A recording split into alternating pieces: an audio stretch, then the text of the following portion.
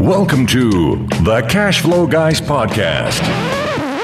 All right, boys and girls, you know what time it is. You know where you are. This is Tyler Sheff, and I am the host of the Cash Flow Guys podcast. And I promised you guys I got some good stuff coming a few weeks ago, and it's that time. We're here. Get your legal pad out, get your pen out, pencil, paper, scratch pad, whatever you got. Pull the car over, get off the treadmill. This is going to be an action-packed, value-added podcast. This is probably going to be, no pressure, one of the best ones I've done this year. I'm pretty excited because we're going to be talking about my favorite topic, and that is marketing. And guys, there is all kinds of opportunity. You hear me say this every week in the show. There's all kinds of opportunity coming in 2022. We're already halfway through 2022. Opportunity seems to be everywhere, and it's only getting better. But here's the deal. If you don't have anybody to talk to, that opportunity, that parade is going to pass you by, and you're going to sit there going, geez, I was there in 2022 and I missed out, and now it's too late and I got to wait for the next cycle and this, that, and the other, because you got no one to talk to. Well, what do I mean by that? That means you got to get sellers on the phone. You got to get private capital people on the phone. You got to let people know what you're looking to do. If you're a single family guy, multifamily guy or girl, or you're investing in mobile home parks, whatever it is, the phone has to ring, and without the phone ringing, you're wasting your time. So today I'm bringing onto the show Richard Roop, and he's been creatively buying and selling real estate since 1996. Wow, I was 26 back then. That makes me feel really old. Over the past few decades, he's become known as the marketing consultant for real estate entrepreneurs, and I'm excited to talk about that because I know too many real estate investors, quote unquote, that don't do any marketing and then wonder why they're poor. He's one of the top direct response marketing gurus dedicated to help real estate investors generate more leads, negotiate better deals, and create consistent, predictable cash each and every month. And God, that's exciting. Richard's bought over 500 homes since 1996 as a creative real estate investor. I love that. And he specializes in sharing proven low-cost direct marketing strategies for attracting a steady flow of motivated sellers, as well as, this is the best part, real estate business marketing systems for getting investment properties occupied fast. Guys, help me welcome Richard Roop to the show. Richard, are you with me? I am here. Thank you. It's great to be here, Tyler. I'm a big fan. I got to tell you, anybody that markets ethically like yourself, I'm a big fan. I've been following you for quite a while. As you know, I've been taking part of some of your programs myself. And your programs have resulted in me getting leads in my front door. And that's kind of what I want to talk about today, right? Sure. I deal with a lot of folks that call me in off the show, and they get frustrated, right? They spend a whole bunch of money. They go out and get one of those pre-built websites and the done for you, and the phone never rings. They'll send out a bunch of direct mail postcards. They go to a mail house. They basically use the template. And, they spend $5,000, $6,000, $7,000, $8,000, and they talk to just a few angry people saying, please take me off your list, or some other version of that conversation. In 2022, where does a real estate investor begin when it comes to making that phone ring? What's step one? Well, step one is to have a goal.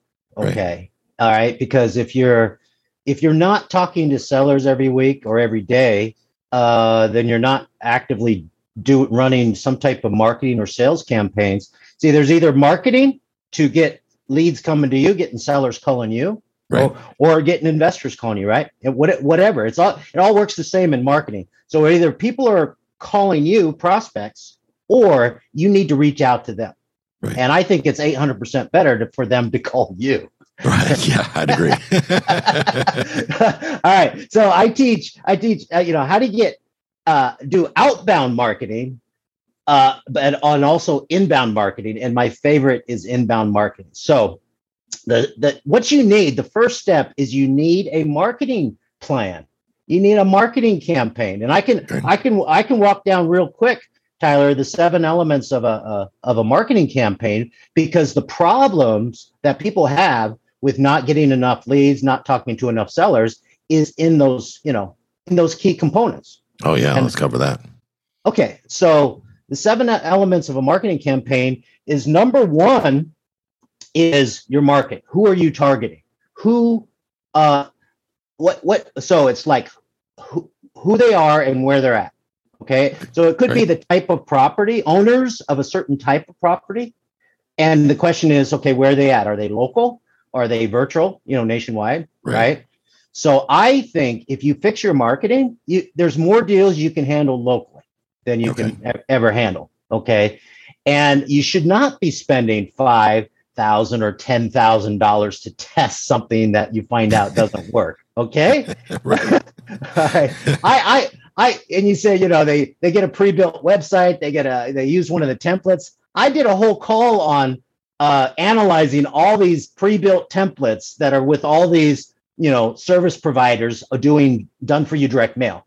And 95% of them just suck. And that's part of your message. Okay. So the first key element is, who are you going to target?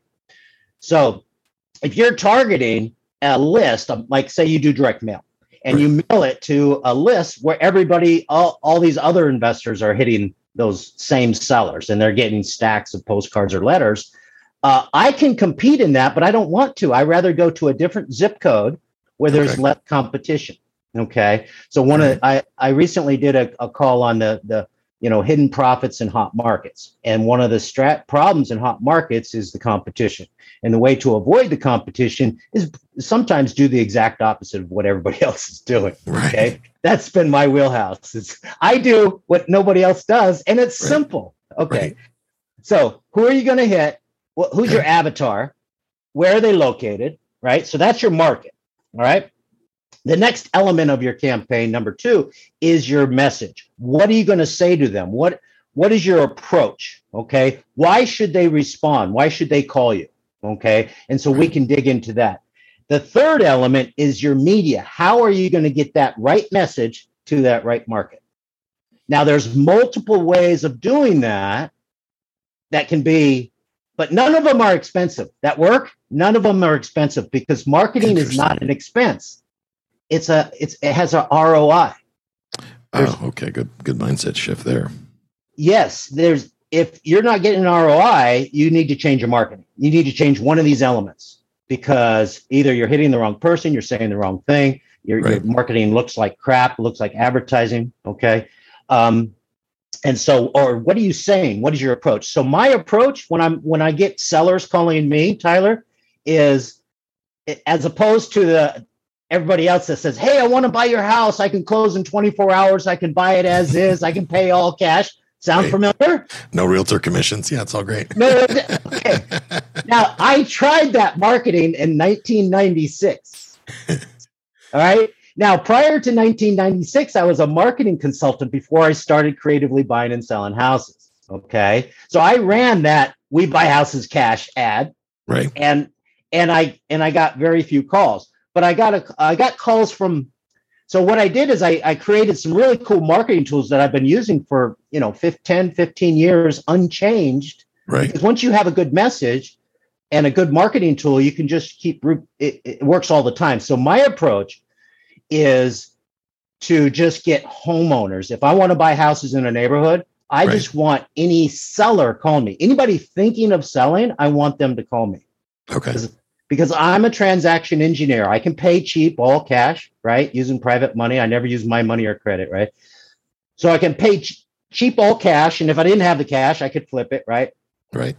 Or I can take over existing loans subject to, that's a type of owner financing. That's if they owe too much on the property. But if they have a good loan and a nice property, right? And I know, how I can get it occupied without spending much of my money to get it occupied, get it, or my favorite, Tyler, is owner financing. So I like targeting free and clear houses. Oh, me too. Okay. And then I just make it very inviting. I say, hey, we're interested in your property at 123 Main Street. We buy a number of houses in the area. And if you ever think about selling, we might be your perfect solution. Because if we buy your house, that's some like hypnotic language. If we buy your house, I'm a copywriter, so I got some really good copy. And then we go through all of the benefits that we offer, including if you're going after free and clear houses and you can get the seller to wait for a lot of their money or some of their money out in the future, right?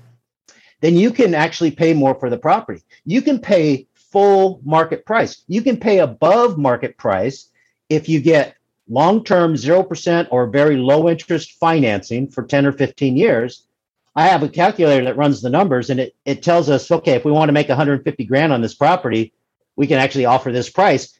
And if it goes out long enough and the terms are good enough, it's like a small down payment, right, with owner financing. But the larger the down payment, the lower the price. So it's price versus terms. Sure. So I have a calculator that does all of that.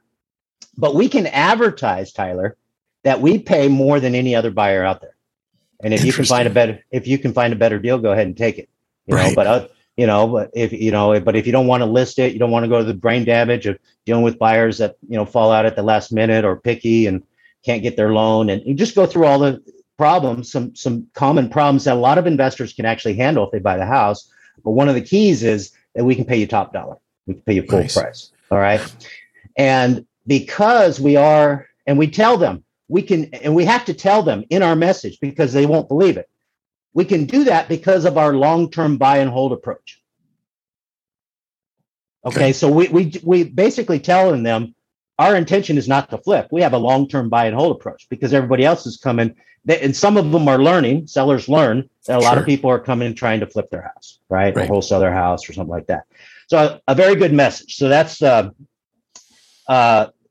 then how do you get that message out? So I put it on a personal postcard, my number one marketing campaign. And I have a free resource that I can give everybody that will walk them exactly how to create a $1 million direct mail campaign to get sellers to call you. Okay. I just lay it out step by step. And my favorite way to approach sellers is to get that free and clear list, preferably retiring landlords that preferably might be in some type of financial distress. You don't have to get that targeted, but if you can, then just market a certain, what I call a pond. You want to be a big fish in a small pond. Okay. So your farm area. A lot of investors, they spread themselves out too thin.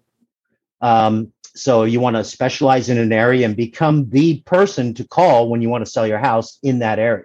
And you can dominate a market like that if you hit an area over and over and over with different types of media. One type of media would be postcards. Another type of media would be Post-it notes. Have you ever heard of the Roop Post-it note? Okay. I have, but that's exciting. So I want you to tell us about that because that is amazing. All right. If now I don't make any money on this, but if you go to the discountprinter.com and look up Roop Post-it note, they sell them. They've been selling them for 18 years. Okay. It's my template. He was originally set up. He was going to give me free Post-it notes, and but he probably owes me like 1 million of them or a couple million of them by now, because the guy who does this, he's kind of retired, but he still does two things. He does customized pins and Post-it notes because people keep reordering them. All right. So I learned this. I created this strategy when I got a Post-it note on my door and it said delivery notice. Nice. And I looked at it, and it was a coupon from the local pizza place, and for pizza delivery. So it was a door-to-door flyer from the pizza company. So I created this little Post-it note. It looks like a package delivery, right? And it's like, attention, homeowner. We're looking to buy several properties in the neighborhood. We've identified yours as the good candidate. If you're thinking about selling, give us a call. And again, same message, right? Now, we used to drive them to a free recorded message line and a website only and not to have our direct number on there. Today, I think everybody should have a website. You don't have to, but you want to give them a non-threatening way to respond. Okay, that's how you increase response. So either a website or a free recorded message line so they can learn more without any threat. Right. And your direct number, because a lot of people will, they'll want to call you, and let them. And that's another mistake I see people make is they do this marketing and it's very hard to find out who's actually sending this. And sometimes you call a number and the only thing you can do is leave a message. They get skeptical. Yeah, absolutely. No, you want to, especially today, you want to build that credibility right up front. And you can do that with your marketing. So marketing is salesmanship multiplied. So I'm taking my best sales message that I would say one-on-one with the seller if I was meeting with them, and I put it in print. Okay. I see. Okay. And I can put that in a flyer, like a 3 or 4 page sales letter. I can make it look like an article and put it on a 2-page flyer, insert that in the local shopper magazine. Oh, okay. I see. Okay. Another thing you can do with those Post-it notes. So those Post-it notes, you can basically hire someone to put those on all the doors in neighborhoods that you want to buy in. And it works killer. It works killer. Really? But he does. I mean, some people do it, yes, but most people don't know about it. It always works. And it's cheap. It's super cheap. You have to manage getting them out, but that's the drawback.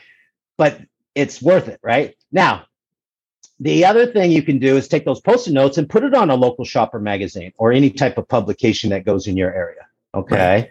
So a Post-it note on a publication, a flyer in a publication, any publications that run ads, I run the same ad in the publication, or I run that whole advertorial, that whole sales message as a full page ad in a very cheap, local, targeted newspaper or shopper magazine. Okay. I noticed those adjutorials that they capture my eye because I read the newspaper to read the marketing is really why I read the newspaper these days.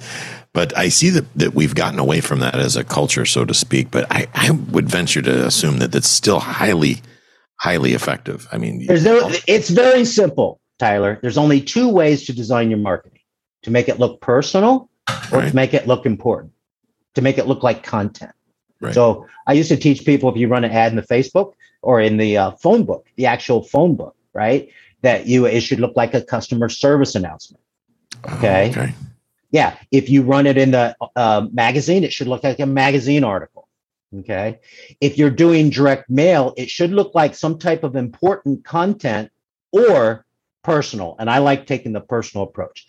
Nice. So when I create postcards, it's actually like a whole letter on a small postcard, and I use an old typewriter font, and we have a signature on it. And there's no graphics, there's no photo of me, there's no photo of their house. It's just a personal message that's merged. Their names merged in there, their properties merged in there, and it doesn't look like it's mass produced.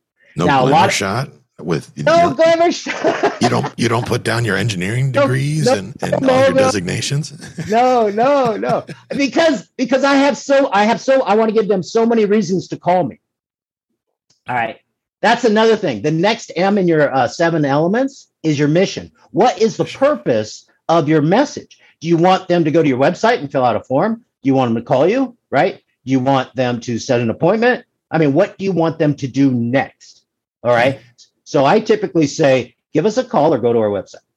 Okay. Right. Or give us a call and listen to this free recorded message. So just be very specific. Now, when you send email follow-ups and stuff like that, that's a mistake people make. That's another M, multiple hits. If you're not doing multiple hits, you're leaving more than half of your deals, money on the table once you generate leads, because most deals come out of the follow-up. But if you're following up with text or emails and stuff, or phone messages, tell them specifically what you want them to do next. Don't give them a lot of options. Don't make it complicated. It's like, hey, I'm ready to, talk numbers. Give me a call or reply to this email with, so just tell them exactly what to do. So that's you can get your message out multiple ways. In fact, Tyler, you can get it out for free. You can send. Really? You can't see this. Oh, you can see it. Your audience. I can see it. Yeah. This is a postcard. This is a 15-inch by 12-inch postcard. See how it looks like an advertorial? 15 by 12. That's huge. Look at that. It looks like an article. It looks like a newspaper. Right? Yeah. Wow. It's the world's largest postcard. Nice. Okay. All right. And we just sent 7,500 up. Now that I can have my entire message for a seller on one side and my entire message for buyers on the other side. I even have room for investors or money partners or something like that. Okay. And you got to be careful about, soliciting money, publicly and stuff, but you can get the word out and offer information. And I've done that very successfully with flyer inserts and stuff like that. This oversized postcard that we can mail that to an entire, we could just saturate neighborhoods with every door direct mail. Okay. But what you can do is your message could fit on an eighth of this huge card. I see. Okay. And you can sell the other 7 spaces to non-competing businesses, and you can mail as millions of postcards for free. So this is kind of like the family restaurant menu thing. Essentially, you've got the menu, and on the menu, you've got ads from all the businesses in the area, and they're the ones that are actually fronting the cost for this table, this place setting to be sitting in front of you, and you're at the table. Same concept, right? Have you seen the cooperative marketing like in Valpak, Money Mailer, where you get an envelope? Okay, so that's an example of cooperative marketing. Everybody pays to be in there, right? Nice. And if you set that up on a postcard, your message goes for free. In fact, you can make money just sending it out. Just doing that, right? That's brilliant. See, it's the simple. Sometimes, guys, listen. If you're hearing me, I was thinking that when you were just talking, I was thinking, but what about the free, Richard? Because that's a big postcard. So I'm thinking, the cost to mail this thing would be massive, but I didn't even think about the fact that you're crowdsourcing essentially the postage. We mailed it to a targeted list, pre-sorted first class mail for 90 cents a piece. Wow. Plus that was the postage plus the printing. Okay. Now, how would you like for 19 cents and have no cost of printing? Yeah, that would be epic. All right. You just stripped everybody's excuse for not doing direct mail, right? Because that's everybody I talk to that doesn't do direct mail. And admittedly, I haven't done a lot of direct mail. I haven't had success with it. But now, as I'm talking to you and as I'm starting to go through your programs, I'm realizing why. But that's a big objection. It's like cost. And I think we just nailed that one. So, wow, that's mind blowing. Well, like I said, I'll go ahead and give people a free program on how to put together $1 million direct mail campaign and walk through all of these elements. Okay. Perfect. Now, what I've discovered last year, and I shared this with some of the gurus and they flipped out, is nobody knows this. Nobody's doing it. But I discovered it, and I know why they're not doing it, even if they know about it. So it's called discount zones. Okay. So if you go on the internet and you Google discount zone postcards, you're going to find several companies that do every door direct mail. Okay. And you're going to be able to schedule mailings and mail postcards for 19 cents, printed, postage, and list. Complete. Wow. Oversized postcard, like 9x6. So if you said 10,000 postcards saturating an area, is $1,900 complete. Wow. Now, there's some waste involved because you're going to hit vacant houses. You're going to hit houses with tenants and stuff like that. That's why you can have a multiple, what I call a 3-in-1 message on your card. If we're going directly to sellers, we just want to talk about sellers. But you can just talk to sellers because it's cheap enough. Okay. And you could also get a couple mailing partners and have a smaller message, what I call a 2-step message, drive them to the free recorded message or website. So you have your full message and you can get it out for free. Okay. And again, make money on it. So those are called discount zones. The reason why people don't do it is they don't know what to put on the postcard. Oh, I could see that. Yeah, absolutely. Okay. You can also get a free, if you ever do direct mail, you can have a full color ad emailed to the people on your list for free. And those emails get a 60% open rate from the U.S. Postal Service. Okay. Wow. So the U.S. Postal Service has a service called Informed Delivery. So you can look that up, Informed Delivery, and you can say Informed Delivery for marketers, and you'll find the guide. It'll tell you exactly how to do it. Whenever you do direct mail, all you have to do is set up an account with them, give them your list when you mail it, and give them the ad. They tell you how to put the ad together. Right. It's a clickable ad. So people that are signed up, Tyler, for Informed Delivery, they get an email. You don't have it, right? You haven't signed up for Informed Delivery. I have not, but I'm taking notes feverishly. So yeah, please continue. Everybody should sign up for Informed Delivery so you can see what happens. What happens is the post office scans the mail that you're going to receive that day and sends you an email in the morning showing you what's in your mailbox. Wow. All right. Now, it's a grayscale scan. So it's a grayscale email, except for these free ads that are full color that show right at the top and they're clickable. Get out of here. And it's free. Wow. Now, most people can't take advantage of it. Number one, they don't know. The ad has to relate to the direct mail piece. So you need a good direct mail piece. You got to be doing direct mail, and then you got to, you want to have a good ad. And when you click on it, you want to have them go to a landing page, right? And you want to have a good landing page. All right. So there's a lot of different ways to get your message out for free, for low cost. It's never expensive. If it's expensive, you're doing it wrong. One of the challenges for a lot of investors is their investing strategy. Like they're only looking for sellers that are highly motivated that will take a big discount on their property, right? And that's all they're looking for. I have one of my students, he does about $5 million a year in just wholesales. And I met with him in Florida about a year and a half ago. And I said, what are you doing with all the leads that are unconverted, that are not that desperate or not that flexible? Right. And he's not offering alternatives. And my alternatives is cash versus terms. So you go back to them and you offer more money, right? If they wait for some of their cash. It's very simple. Yeah, and then you're actually you're in essence monetizing those leads, because you're going to close them, some of them, or normally just cast them aside. So and here's another way to get free leads, okay, is find other investors that are generating leads where they're not converting them. So I like going to wholesalers who have all these unconverted leads and say, look, just give them to me and we'll do this deal if I close any of them, right? It's just turning their trash into cash. So everybody can do that. I think another way to get deals is networking. That's the number one way. You could get a deal within the next week if you get out there and network with people, either online or offline. Right.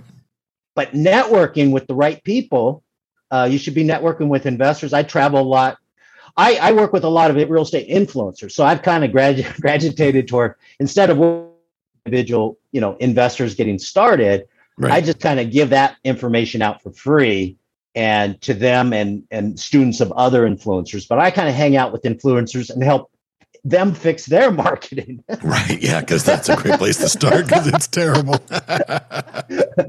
Not only their marketing for their education business and their support business, but also, I can help them fix some of the tools they're given their students, right? Yeah. Go ahead and use this template or use this tool, use this letter. Almost every single tool out there, Tyler, I see can be improved very simply. Absolutely. And a lot of it's what I call marketing incest. Okay. People are just doing the same stupid things over and over and getting stupid results. Okay. Monkey see, monkey do. And some people just don't know any better. They trust whoever told them to run this campaign or do this particular thing. Do this one thing and you'll get all the leads you need. Yeah. Right. Rich in an hour.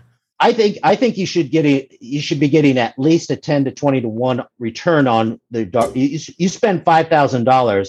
You should be making at least 50 to 100.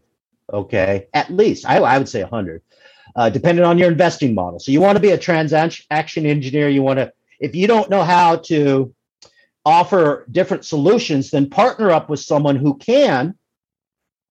That's what I do with short sales. I hate short sales, right? So I have a buddy who does short sales. So I'll just give them to him, right? One thing I hear you saying is you're marketing to a larger audience, which instead of what I see a lot of investors do is they tend to market an exit strategy, and they talk at such a level that the recipient of the ad or the letter or the postcard, they don't understand what the hell they're talking about. Like, to a layperson, they don't get subject to what? What are you talking about subject to? I don't understand subject to. You should never. Okay. Number one, you should never in your marketing or even on the phone to a prospect until you've built rapport, find out their hot button, find out what they're trying to accomplish, see how you could help. Right. And even if you're going to offer to take their loan subject to, I don't say that. I say, one of the things we can do is we can get you this price and this money and this cash flow, right? Right. If you would allow us to just take over your loan, become responsible for it, make all the payments until it's paid off. Okay. Because you have a good loan, you got a good interest rate, it allows us to pay more. Okay. So we say take care of your loan. We don't say buy it, subject to. I've seen people not rip off, but model or whatever some of my best postcards, and they're actually with some of the mailing houses now, but they screwed them up. Okay, they changed it. Like my best, that Post-it note I told you about, Tyler. Yep. I just repurposed that into a postcard. It's my second best postcard. My best postcard is the Magic Bullet, hands down. The second best is the Notice postcard. Looks like the same copy as a Post-it note. However, the mailing houses that have uploaded that and changed it, one of them is almost really good. But then they put in there, I can pay you all cash or payments on your equity. Nobody wants payments on their equity. Yes, you can offer that later, but that's not a benefit to a seller. Someone wants to sell their house. Unless I will mention that that's a possibility when I have a page on a website for retiring landlords, right? Right. So we can say, turn your equity into cash or reliable monthly income, because I know a lot of retiring landlords like the income, but they're tired of the management or the hassles or the uncertainty in the market, and we can help them retire, and we can give them the same or more cash flow and give them top dollar for their property and buy all their properties as is and not disturb any of the tenants. That's why I really like targeting retiring landlords that have lots of equity. Interesting. It's your messaging, your approach. Also, the retiring landlords will take a big hit if they've owned the properties a long time with capital gains tax. How do you avoid that? Take your money over time. Take it. You only have to pay taxes on the money when you get it. Let's spread it out. So in your marketing, you're not giving and this is, I guess, where we're going with the mistake is that it tends like a lot of people that are marketing that without experience to your level, they're marketing a diagnosis and they haven't even examined the patient yet. Like this whole subject to thing. It's like, well, how do you even know that they even have a loan? I mean, and if you're marketing, I've had people literally, Richard, tell me, I sent a list. I marketed to a list of free and clear properties, and nobody responded. Okay, well, and people call me off the podcast and they want me to take a peek at something. So they'll send me their marketing piece, and it's like, what are you talking about subject to? The house is free and clear, wasn't it? I mean, you marketed to a free and clear list. Why are you using Technobabble? And the other thing would be lease options. I will buy or lease your house, or I'll buy or lease option your house. You're using that jargon again. What people don't understand the benefit is. You got to talk about just the benefits to the seller, and you want what's in it for me, the seller. You want to be offering, you want a whole toolbox of solutions. You might have only one solution, but the solution for them is to sell their house quickly and easily and get a fair price and all of that. Right. So that's what you talk about. How you do it is not important. That depends on their situation. You won't know their situation until you call. A big mistake, Tyler, I see is one mail house asked me to fix up all their postcards because they tried to model my Notice postcard and they screwed up on that. They have different messages for different markets. You don't need to do that. Okay. Right. So they have, so if you are mailing to someone who's in a divorce list, all right, or bankruptcy list or a foreclosure list, all right, and you say, I know you're in divorce, I know you're in bankruptcy, I know you're in foreclosure, that's the worst thing you can do. I would get mad if something like that came on my mailbox. It's like, I don't want my dirty laundry aired out there. I know my wife hates me, but goodness gracious, don't put it on a mail piece. My mailman knows it now.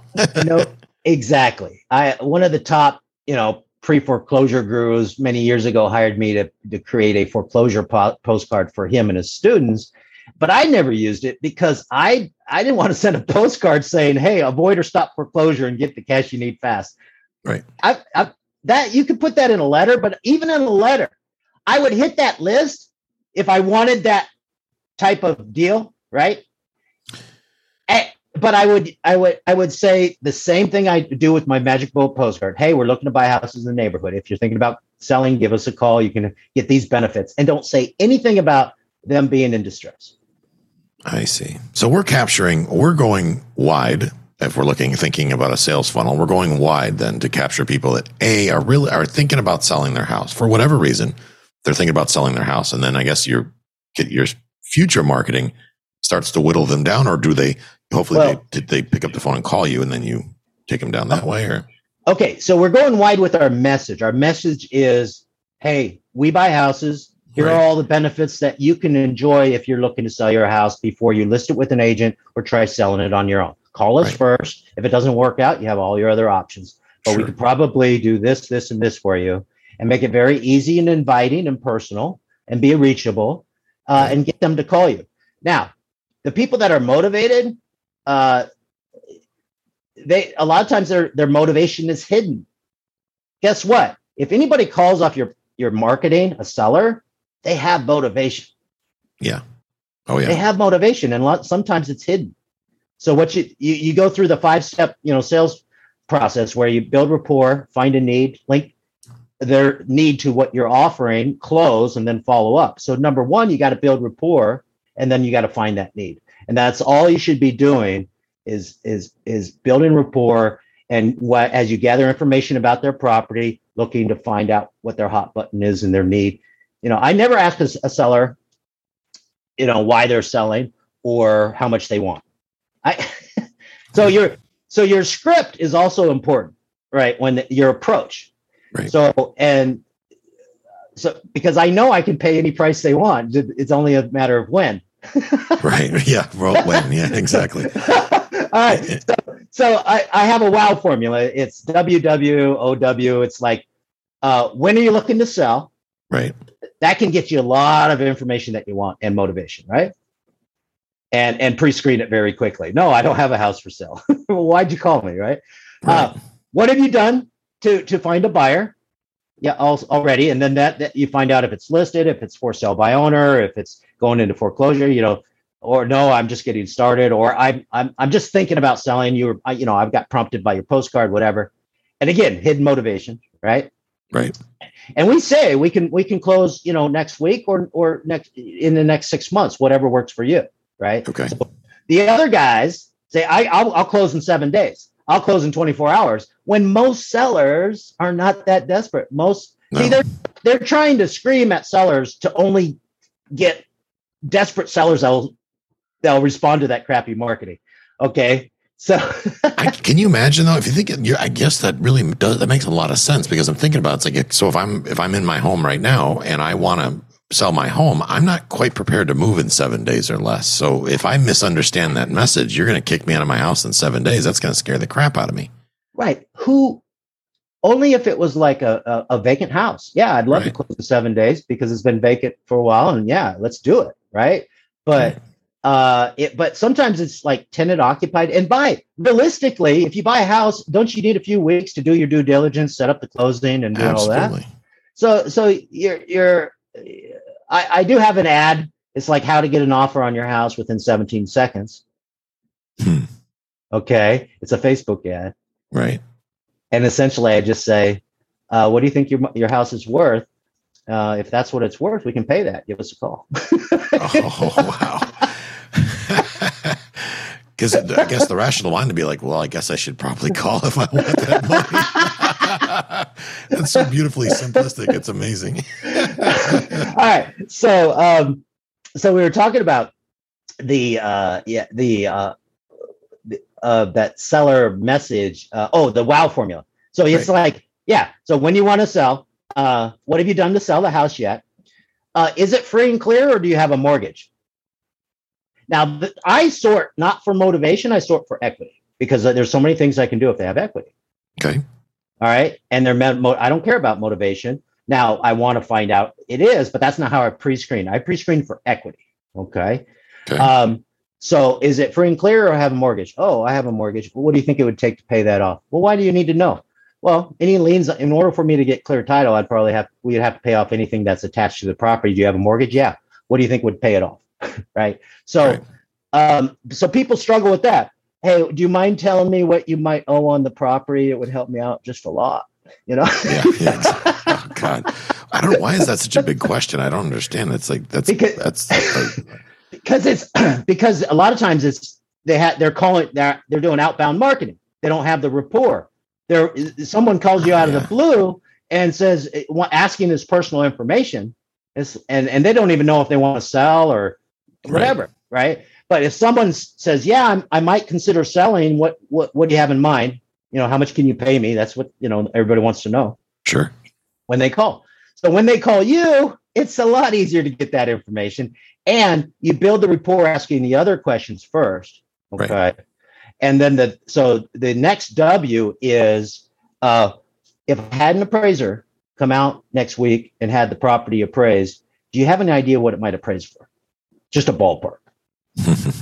All right. So I don't want to know what they want to sell it for. I want to know what they think it's worth. Right. That's a very important. I'm glad you brought that up because boy, that is a very different set of answers. Yeah. What do you think it's worth versus what do you want? I want $1 million. But the problem is it's a trailer that's over on one side and slid down the mountain. So it's worth like, $1,000. Oh, and that's the next question. I think it's worth $1 million. Okay. No, they think it would appraise for $1 million. I say, okay, so you think it would appraise for $1 million? Because, here's the trap that I'm talking about. If someone says, yeah, I'll sell, but I want $1 million, right? So my question is, do you think it would appraise for $1 million? It doesn't matter. That's what I want. Well, you actually, that helps you with how long you're going to spend on the call. Yeah. I never throw those in the trash because you have to ask someone 5 or more times to do whatever you want them to do. It's salesmanship, right? Yep, absolutely. So I'm just going to put them on my follow-up list and I'm going to hit them initially every month for a few months and then every quarter forever until they sell the house or tell me, to go away. You want to build a list of all your leads, and then you want to follow up on your leads systematically. And I have very easy ways to do that. So when you do get into the follow-up phase, you've done a postcard, you've done direct mail, they've reached out at some point, you've had an initial conversation with them, you've categorized them, put them in a bucket. Do you have a preferred method? I mean, do you put them on a different mail campaign? Do you pick up the phone and cold call them? Or not? I guess it wouldn't be a cold call at that point; it'd be a warm call. But is it telephonic or text? I have some tools that I use. If you go to Repodia.com/tools, or you click on tools on there or whatever, there's different tools that I use. I think we have all this technology today, right? Right.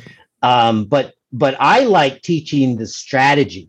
See, I'm teaching this. I want to teach you the 7 elements of a marketing campaign so you can apply it to any type of campaign. Right. Right. All right. That's called what I call sledgehammer techniques. Right. So for categorizing leads, you got to understand the basics. And the basics, to me, it's A, B, or C. Okay. All right. So it's A, it's active. It's B, it's follow-up. And C, it's dead. So all the contacts, and by the way, you want to build your in-house contact list. Everybody you come in contact with, everybody, vendors, title companies, buyers, sellers, tenants, everybody, put them on your contact list. You want to work your house list. You want to build it and work it because there's tons of money in there, right? And so I do a couple of times a year. I'll send out around Thanksgiving, sending out a greeting card calendar for the next year, right? Just to everybody on my list. But it has a little classified ad. Hey, sell your house as is at a fair price on the day of your choice. We buy houses, pre-recorded message, So it has a little classified ad on it. And then I go around town and I see my calendar all over town. Right. And you're staying top of mind. That's brilliant because it's yes. But these are people that are on my list. The people I've contacted with. And so you want to build that contact list. And then, once 2 or 3 times a year, just remind them what you do. Right. Okay. Because I have a little sales memo that goes in with that calendar card. But you can just send out a kind of a postcard message, postcard letter, postcard newsletter. But, direct mail gets people's attention. You can always email them. That's great. But realize a lot of people are not hanging on to read all your emails or seeing all your emails. So. Yeah, exactly. There's got to be something amazing on the inside for them to open it. And these days, half the spam filters are working against you from day one. All right. So how did we get on that topic? We were answering something else.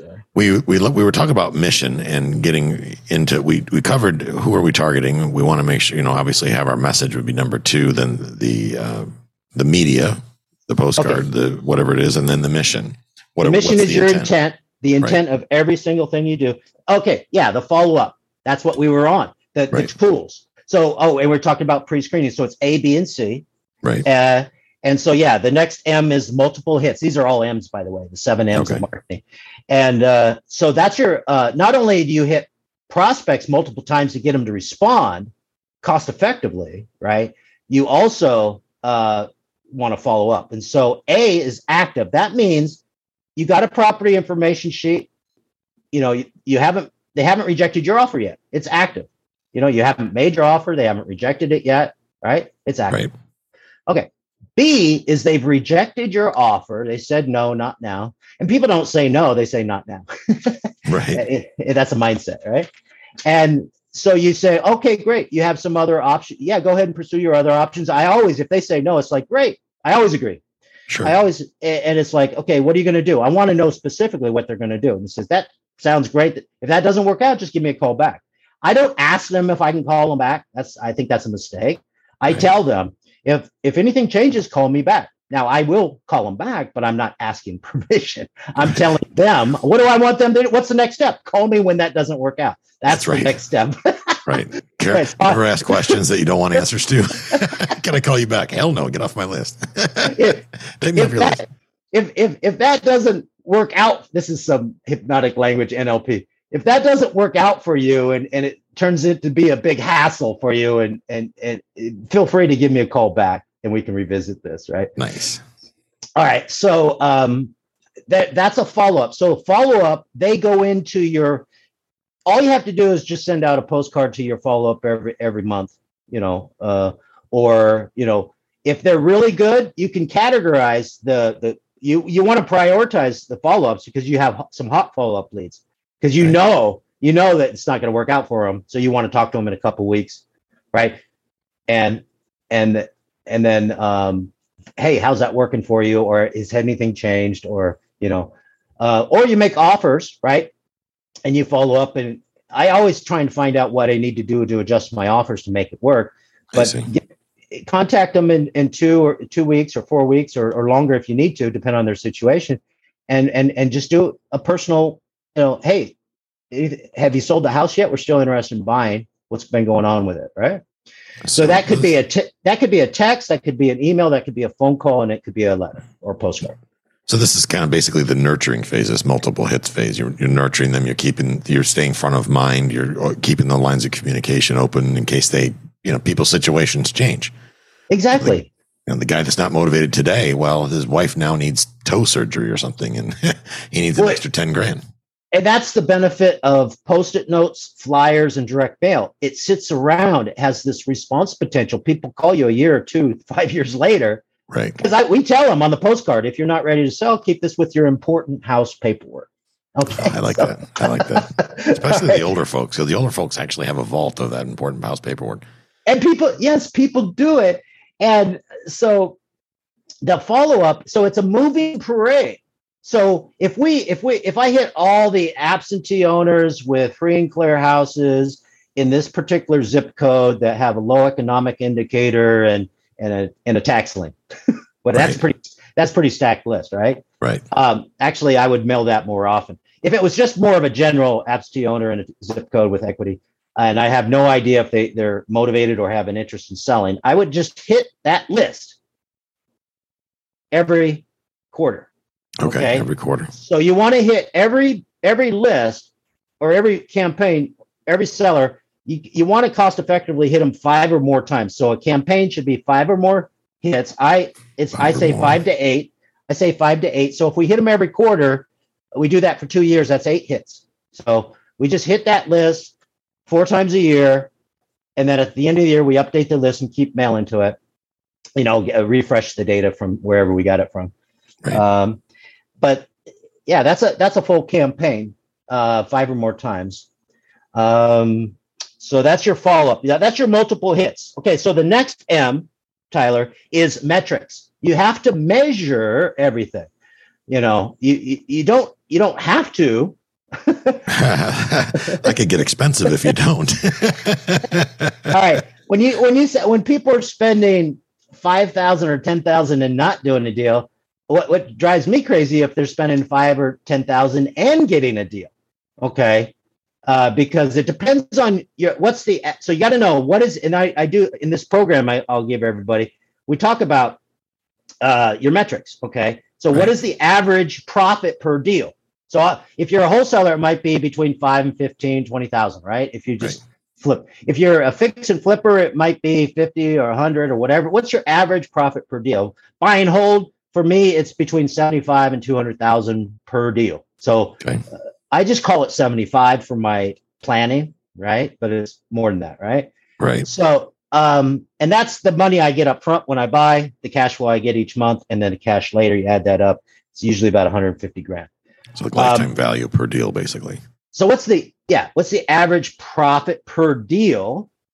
And so it's not cost per lead or cost per response or anything like that. That's only so you can compare different campaigns. It's if you spend $2,500, did you get a deal with that, with at least 50 to 100 grand, right? That's a win. If now some people are saying because they don't have good and they're not a transaction engineer, or they have a bad approach, or they're limited in their solutions. But some people are told, I listened to a podcast yesterday where they were saying, if you get 4 to 1 on your marketing, you're doing good. No. You spend 1,000, you make 4. You spend 10,000, you make 40. You're doing it wrong. There's something broken in your campaign. Really? Yes, because it's either fix up your message or the design of your message. Because your design, if it looks like junk mail, it's not going to get the attention you want. It's junk mail. If it looks like a duck, it is a duck. If you run an ad, it looks like an ad, you're screwing it up. Okay. That's awesome. And then the message. I see these postcards where it's very redundant. Like I said, buy your house as is, 7 days, no realtor, save commissions. And they have the same brief message on both sides of the postcard. I fill up both sides of the postcard with all this, reasons to respond and benefits to them, and a softer approach, not yelling at them. I want to buy your house. Well, who cares? Yeah, I can close in an hour and a half. Big deal. All right, I can't. Whenever you run a marketing campaign, you want to know your metrics. So, like, how many calls did you get? Right? How many sellers did you actually talk to? How many did you make offers to? Right. How many did you do a contract close with? Now, I close all of my contracts. Some people where they're getting contracts and they're only going to close unless they find all these contingencies, then that's a different metrics. But when I get a contract, I got a deal. So it's like how many contracts did I get? And then and if I know the average profit per deal, then I can know if my marketing campaign's working. So postcards, typically we spend about $1,500 to $2,500, to make 50 to 100. To 2,500 to make 50 to 100. Okay. So then you can feasibly look at that and say, okay, if I need another 100 in the bank, then I need to do X amount of mailings to this list, and generally I should pick up enough leads to probably facilitate that happening, give or take a little bit. Yeah, the only limitations is do you have another set of similar folks you can mail to? Right. It might be. So if you've maxed out the best prospects in your marketplace in your farm area, then you maybe add it. This is what I do, is add another farm area, preferably locally. But today you can actually do it virtually. All right.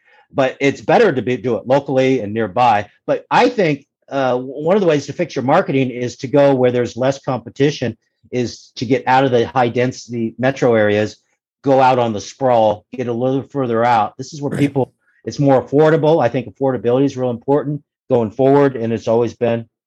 And as far as your metrics go, for example, if I spend $1,500 on postcards, that might be 3,000 postcards, 50 cents a piece, right? Right. And I would expect to get 20 or 30 calls, make 10 or 12 offers, get one of those accepted on the front end, and then 1 or 2 or 3 more, with the follow up. Okay. So, all right. That's pretty good numbers. All right. So, I'm the marketing guy. Right. Exactly. Yeah. You've got it dialed in. So you eliminated the junk mail part. And so if someone's having trouble with their marketing, I always want to see what they're doing. And I can usually know what's not working about it, what's wrong with it, and give them, so even if they have a different message, a different approach or whatever, I can maybe just fix up that existing campaign, even though I would do something different, that Right. particular campaign, because maybe they are getting a 4-1, right? But let's get a 10-1. Let's get Okay. boost it up. The last M, mindset. Mindset. Okay. There is no failure, only feedback. Every marketing campaign is a test. You got to test your list. I don't have to, once you create marketing tools that work, you don't have to test the tool, but you have to test the market, who you mail and where you mail, or where you target, who you target, right? The media, you're going to test your, if you have a good message, you can test different types of media. You can test the Post-it notes, you can test ads in the paper, you can test online ads, offline ads.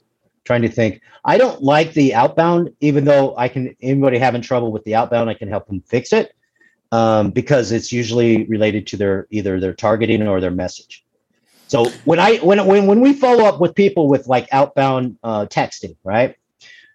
Or if we do any outbound texting to a cold list, we just want them to respond. That's all. In fact, most of your marketing, you just want them to respond. When you mail postcards, you just want them to respond. You're not trying to buy their house. You just want them to raise their hand. So exactly. if you're texting, I don't say, hey, I'm Richard, I'm looking to buy houses in your neighborhood. If you're thinking about selling, give me a call. I don't say that. I say, what do I say?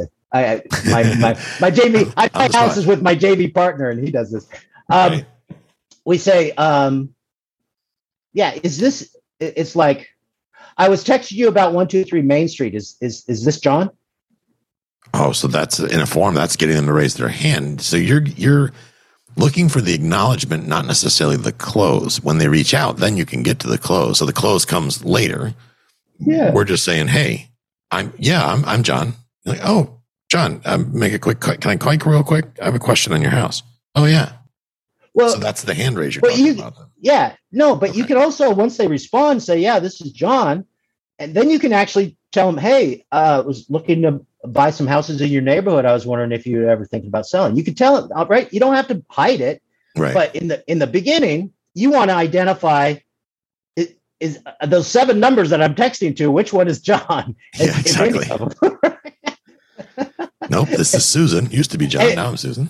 And then some people like to text back and forth. That's fine. It's like, hey, John, great. You want to do a call? No. What do you want to know? Well, I need to know this stuff. Okay. And he gives it. So you can communicate by text. And it's like, well, how about, can you email me here? So if they want to do text, email, or whatever, do what they want to do. But of course, you always want to get them on the phone as soon as they're ready, and give them reasons. So I like that. So you're using a blended approach. And I know that there are people out there that teach there is one way and this is the only way that will work, and there is no other way. And when I hear that type of stuff, I think, right, but marketing is all about test and measure. And if you only try one thing, you test and measure and it fails, what do you do? Just decide you want to become a golf pro instead? I mean, how does that work? Well, I had one of my students, he got real popular at sending postcards and stuff, and then he got popular doing online ads and stuff for folks. And when they changed the Facebook ad rules, if you were just relying on Facebook ads, and then they change it, right? Yep. In fact, I have another buddy who's doing seminars and stuff for real estate investors, and their entire successful model was Facebook ads, and they got shut down on Facebook, and they were like, they had the scramble, right? Yeah. And pivot. So you don't want just one marketing method. You want 2 or 3. That's good advice. Yeah. That's great advice. I mean, even though my favorite is cheap postcards, is the post office could shut down one day. Right? Well, yeah. And if you look at their financials, that's probably pretty realistic. They're kind of a mess. I tried to do an Every Door Direct Mail campaign online at their Every Door Direct campaign click to mail site, and I just couldn't. I couldn't even do it. Trying to work with the post office. It's for a local charity here, and so I thought it's for the 4th of July, and so I wanted to get it done quickly because I'm in a rural area and there's no printer for 90 minutes. Right. So it's like I'll just print it online. I'll go through them, but no, I have to set send them my carrier routes, and then I have to talk to someone on the phone, and it could be done just automatically. So, yeah, the post office, crazy. I have a off the cuff question. That's basically my business partner that we do deals together. He's looking to buy a small multifamily. He's out, and I'm asking this because you're a marketer and you're in Colorado, and he's in Fort Collins. I'm sure you know the Fort Collins area, but it's a very high-end, pricey type community. Is it reasonable to say that the problems that exist in any other city in Colorado also exist in Fort Collins? In other words, finding motivated sellers that have some motivation to sell, following this program, following this mindset. This is going to apply in pretty much any market, because is it true that these type of problems exist in every market? In other words, to get the seller to pick up the phone, just general problems that sellers unmotivated have. sellers, or general. Generally, is their motivation just because an area like Fort Collins is a very nice market? Everything's real nice. Yeah. There's no low income housing. There's no nothing. It's all real nice. It's the one. Yeah. It's the one city that, for those listening. So okay. So if someone has a nice multifamily property that you want to buy, right, and you contact the seller, what are you doing for them? How are you helping them? There you go. You got to help people. You have to help people. All right. Now you may do some education, right? And say, look, we work with a lot of we talk with a lot of property owners that have owned the property for a long time, have had a lot of success, like you, right. And they find out later because for tax reasons and other reasons, personal reasons, that they waited too long to sell, and they didn't like cash out when the time was right. We think the market's going to be changing. We don't know, but we don't care because we're going to buy long term. Okay. Are you planning on selling in the next 6 months or 2 years? If so, give us a call. We might give you a game plan. Oh, that's perfect. That captures a big wide audience. Oh, I love that. But Mike's probably listening going, oh yeah. So what you got to do is you got to give them good reasons to respond so you can find out if there is a need. Right. And the response, the way you posed it, it's about them. It's the value. If you're thinking of just selling in the next 6 years or 6 months to 2 years, because you want to capture the end of that cycle, great. Here we are. Yeah. Let us know. I love that. Yeah. You got to come up with reasons why a seller who's not thinking about selling might consider it. And so I had a real estate agent client who we were in Sarasota, right, and high-end hot market, right? And the approach was showing them the market, what the market has done, right? Oh, I see. The trend. And it's like, all right, do you think that's going to continue, or do you think now's a good time to sell? Pose the question, let them answer the fill in the blank themselves. That's good, because you figure in this world, 50% of the time they're gonna pick the one you want. Yeah. So it's giving them reason to respond, finding out a need. If you can't help, if they don't have a problem and you're not providing any value, there's no reason why you should make any money, on the deal. It's not a deal. That's good mindset.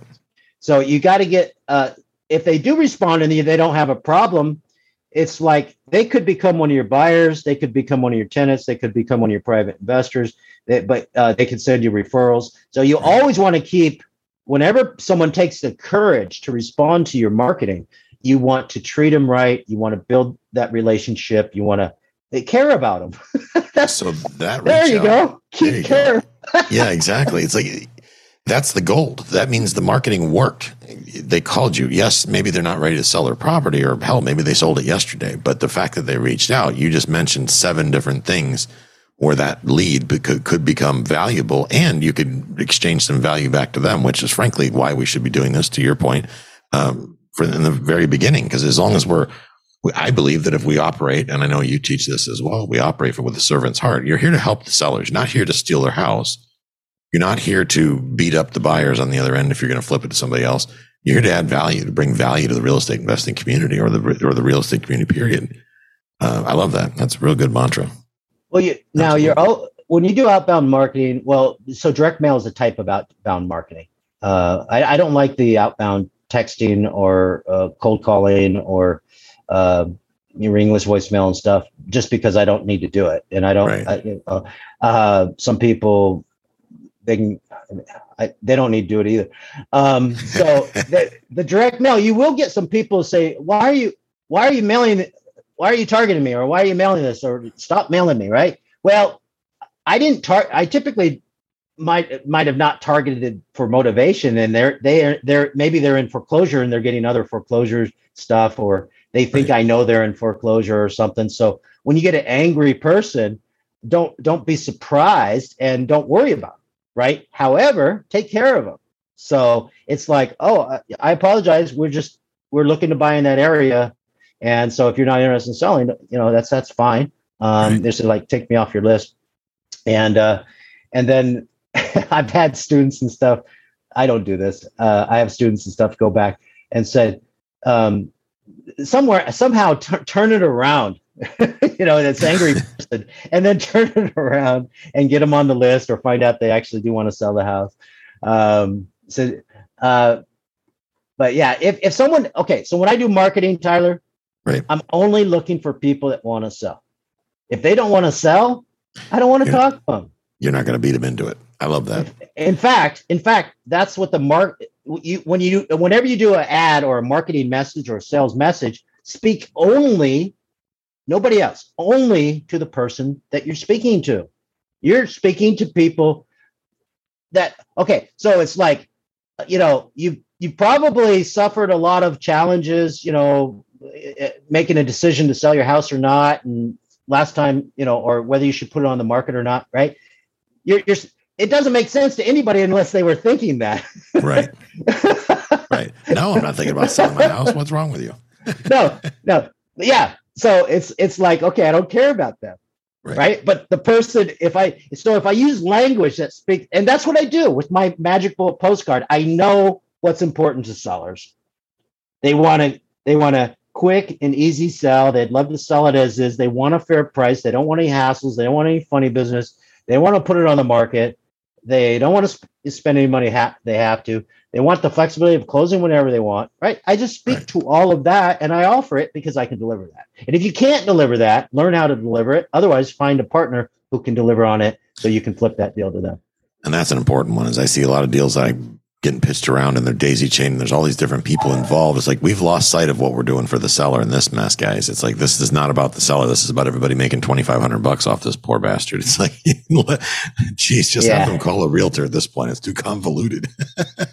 No, that's a lot of people kind of doing it wrong, because I've never flipped a deal, because if it's a deal, I want the deal. If it's a real deal, if it's a real deal. Now, if it's a very tight deal or a non-deal, I have a whole course, the 5x5 real estate profit system, which is how to turn non-deals into deals, which is to me, a non-deal is something I'm not going to buy. Right. All right. Oh, and back to your parameters. Yeah. Back to the A, B, and C. A, active. B, follow up, close this loop. C is dead. So anybody that calls me that, it says, take me off your list. I don't own this house. You got the wrong person, or I already sold the house, or it's just not a non-deal, right? I mean, so it's dead. I don't need to follow up on them. But if they say, no, we're not interested in selling. All right. Is it okay if I mail you some information about my company? Okay. Right. And no, don't even bother. I'll mail it anyways. All right, so put them on the follow-up list because you had that conversation. But ideally, people go, you have a good conversation. It's nice. It's like you're letting them off the hook. Yeah. And this whole approach about beating up sellers and trying to make offers on the first call, that's not how I would do it. It amazes me that's even a thing. People go for that, but it is what it is. That is not marketing. That is prospecting. So there's a difference between marketing and sales. That's a good point. That's okay, there's marketing, which is salesmanship multiplied. Right. And then there's prospecting, where you're trying to find someone who might be a customer. Thanks. So, Richard, that's a sales process. That's a sales process. To somebody that wants to roll up their sleeves and get this done, you've got a wide range of education products out there. Where do we begin? We want to start implementing direct mail, where we realize that there's opportunities here. It's knocking on the door. It's time to take action. What's the next step? Where do we go from here? This is actually a couple of years ago when with the lockdowns and stuff. Prior to that, I was telling people this is the perfect time to apply some of these creative strategies and take it and position yourself for the economic challenges that we're going to be facing. Because I created my main strategy back in 2007 during the mortgage market meltdown, right prior to the 2008 financial crisis. And that strategies helped people survive where a lot of people went out of business because of the housing bubble collapse. Okay. Right. A couple of years ago, I said, this is same thing. You got to start using the strategy. Right. And right now we actually see it. We can see it all. The inflation, interest rates, all of that. People are going to hurt financially.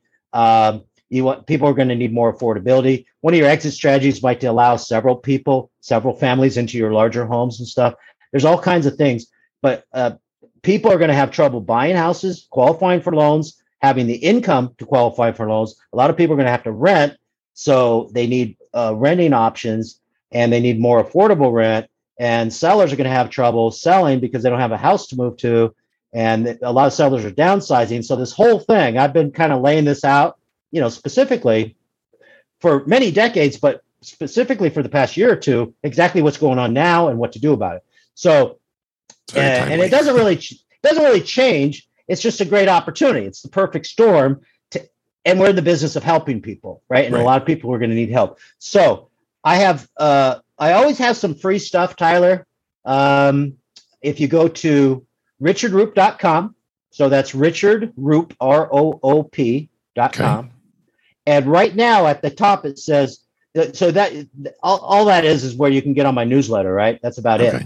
I don't do a lot of business on the website, but at the top it says get some free real estate resources, right? So click on that and it'll take me to my training platform, which is Repodia.com. So it'll take you over to Repodia.com and you can click on categories or scroll down and you'll see a category called free. So there's usually several free items in there. Right now, today, for this podcast, I went ahead and unlocked what we talked about, the 7 key elements of creating $1 million marketing campaign. It's awesome. Repodia. It's Repodia, ROOPODIA.com/7 ways. /7 ways. It's either 7 ways or 7 keys. In fact, you know what? I'll just go ahead and look because I have it up here. It is 7 keys. Yeah. Remember we talked about the 7 keys of a marketing campaign? Right. 7 keys. So these keys apply to any buyers, sellers, investors, anybody, right? Building your dream team. Okay. Any type of marketing campaign. Now, the other thing that's in there right now is direct mail secrets for finding unlimited deals, where I walk you specifically on a lot of these direct mail strategies that would apply to any type of direct mail that you do as a real estate investor or a real estate agent or anything like that. And there's also some other things, right? $1 billion mindstorming, how to live like a billionaire. This is mindset stuff. That's my favorite stuff, frankly, because that all begins and ends there, right? Without the right mindset, you're not going anywhere. Well, we started a coaching program in 2005. It's probably one of the best on the planet because we actually did coaching. We actually did accountability coaching because I would teach everybody everything they needed to know prior to coming to a live event. Then at a live event, we would teach them again and drill down on it and get them to implement. And then if people wanted, I think anytime people gets educated, a lot of times they really need some type of accountability and ongoing support, And so what we found is working with, I'm the tech guy, right? So I can give you all the strategies, techniques, tools, all of that strategy. I'm really good at the big strategic, way of achieving success in anything that you do, any business actually. But the mindset is 80%, 80%. And that's our number 7, right? The mindset for your marketing campaign. Yes. I see people start a campaign, they get some feedback, and then they stop it. And they didn't generate. I was telling you, I might have to generate 10 to 12 or make 10 to 12 offers to make to get something under contract. Yeah. Yeah. So they spend half the marketing budget, get half the response, and they don't close on those 5 or 6 leads offers, and they give up. when they're actually on track. So it's knowing your metrics. So that mindset is believing it's your habits, your attitudes, your beliefs, and expectations. So at how to live like a billionaire, what we did on that, it's like, why do you want to be a billionaire? What's your intention? Exactly. Do you need $1 billion? Because if you get really clear on your intention behind the money that you want to make in your real estate, then it's so much easier. You have natural motivation and you don't do things that violate your values. You get really clear on what's important to you about building wealth, building cash flow, becoming financially free, living your preferred lifestyle without the need to work. So that's financial freedom. All of your assets that you've accumulated produce all of the income that you need to live your preferred lifestyle. So why don't people do that? Number one, they don't know what their preferred lifestyle looks. So we start there. We create that vision and then we reverse engineer it. Forget about how you're going to do it. Where do you want to go? Right? Oh, because now you can visualize it. Yeah, because you have a template. What is your ideal situation? 3 years from now, what's the ideal situation? And then we have them step into that picture, create that future memory, right? Then figure out how you're going to do it. Exactly. And know why that is important to you. So I had a buddy, he wants to make $100 million. I said, would you be happy with, 50 million, right? Why go after 100 million? And I just had a buddy sell his business for over 100 million, by the way. Wow. Why would you go after 100 million when you'd be happy with 50? Or why is 50 million important to you, right? And so $1 billion mindstorming process helps people get in touch with exactly how much income they need to produce to live their preferred lifestyle, and then how many assets they need to accumulate, and then put a game plan to create those assets in whatever time frame it's important. It's very systematic. So you build a framework, and guys, this is the thing, because all of this, if you don't have the proper mindset, then you're never going to get to the implementation phase, because it's the mindset that keeps you from the implementation. That's my belief. I struggled with that for many, many years. Yeah, we have two people. I've given them everything I know about mailing postcards. One's killing it, right, and one's not successful, right? They have the same tools, they have the same training, right? Maybe they're in, you'd have to be in the same market to measure this, right? But yeah, it's a lot of times it's the mindset. One person's not implementing.